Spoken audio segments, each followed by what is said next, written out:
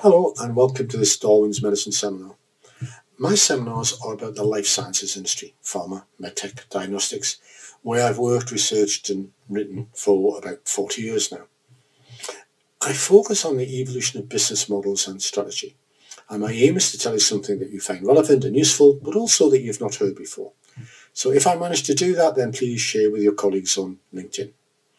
And if you'd like to see the published article that goes with the seminar, or if you'd like to know more about my research generally, then please get in touch. All the details are in the show notes.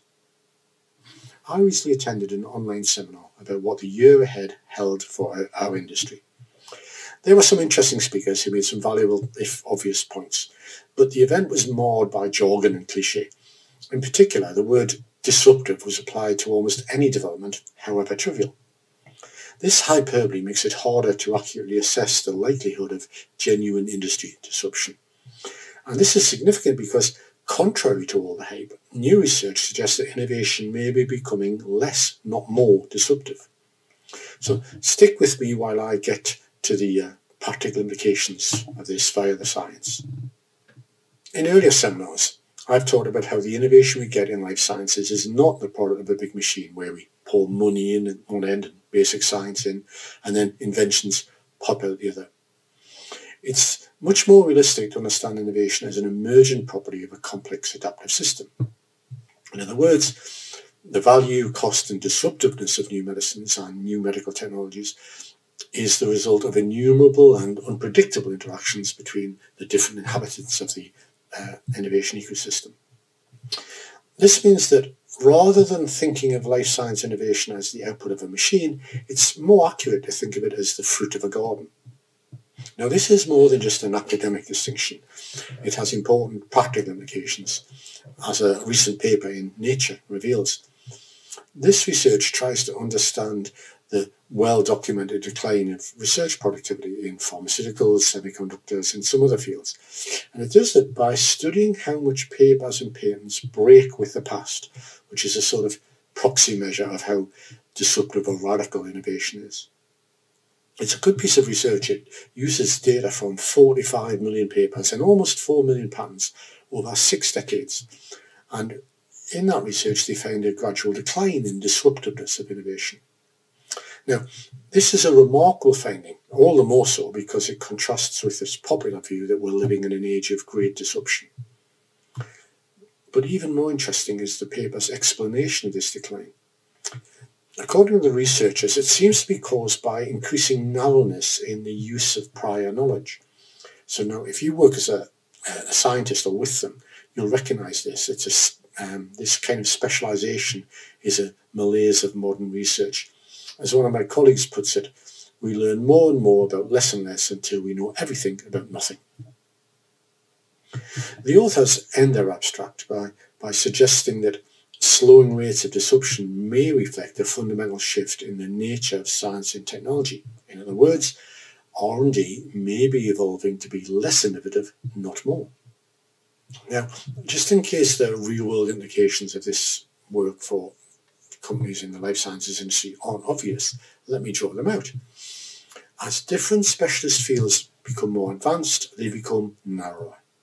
This makes it harder to synthesize knowledge within a discipline, let alone between disciplines. And since innovation, unlike basic research, depends on synthesizing different streams of new knowledge, then innovation is likely to become more incremental and less disruptive. Now, to someone like me who studied the evolution of other once advanced industries, like chemicals, for example, this begins to look like the life sciences industry is heading towards a largely commoditized and low-margin future. If that less innovative, less profitable future scares far-sighted leaders in the industry, it's less clear how they should respond, because the natural limitations of humans incline our scientists towards becoming narrower in order to become more specialized. To put it another way, making our specialists more generalist doesn't seem feasible. If there's an answer, it might lie in what I call T-shaped crosstalk. Crosstalk is the constructive discussion across scientific and functional boundaries. T-shaped refers to the skills needed to hold such conversations, which are a combination of shallow, broad knowledge and across many areas and deep narrow knowledge in one chosen area. The challenge is to find, train and keep those rare people who are able to do this, who are able to develop and apply T-shaped skills and to therefore to function as the R&D's connectome, to steal the neurologist's term for those connections in the brain. Darwinian evolution prepares us to expect paradoxes, such as the exquisite adaptation of some species that confines them to a niche, or the prolific breeding of others that destroys their habitat. And it looks like the rapid advance of life sciences may be presenting another paradox, that advanced specialists can only communicate narrowly and so only innovate incrementally. Resolving this paradox, perhaps by developing T-shaped crosstalkers, is another challenge facing the leaders of the life sciences industry. Thanks for joining this seminar. If you found it worth your time, then please like, subscribe, share with your colleagues, and post it on LinkedIn. If you'd like to read a supporting article, which is longer and has more detail, then please get in touch.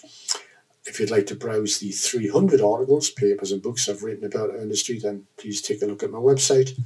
And if you'd like to know more about my research and how it might help your firm's competitive capabilities, then let's set up a virtual cup of tea. I'd love to hear from you.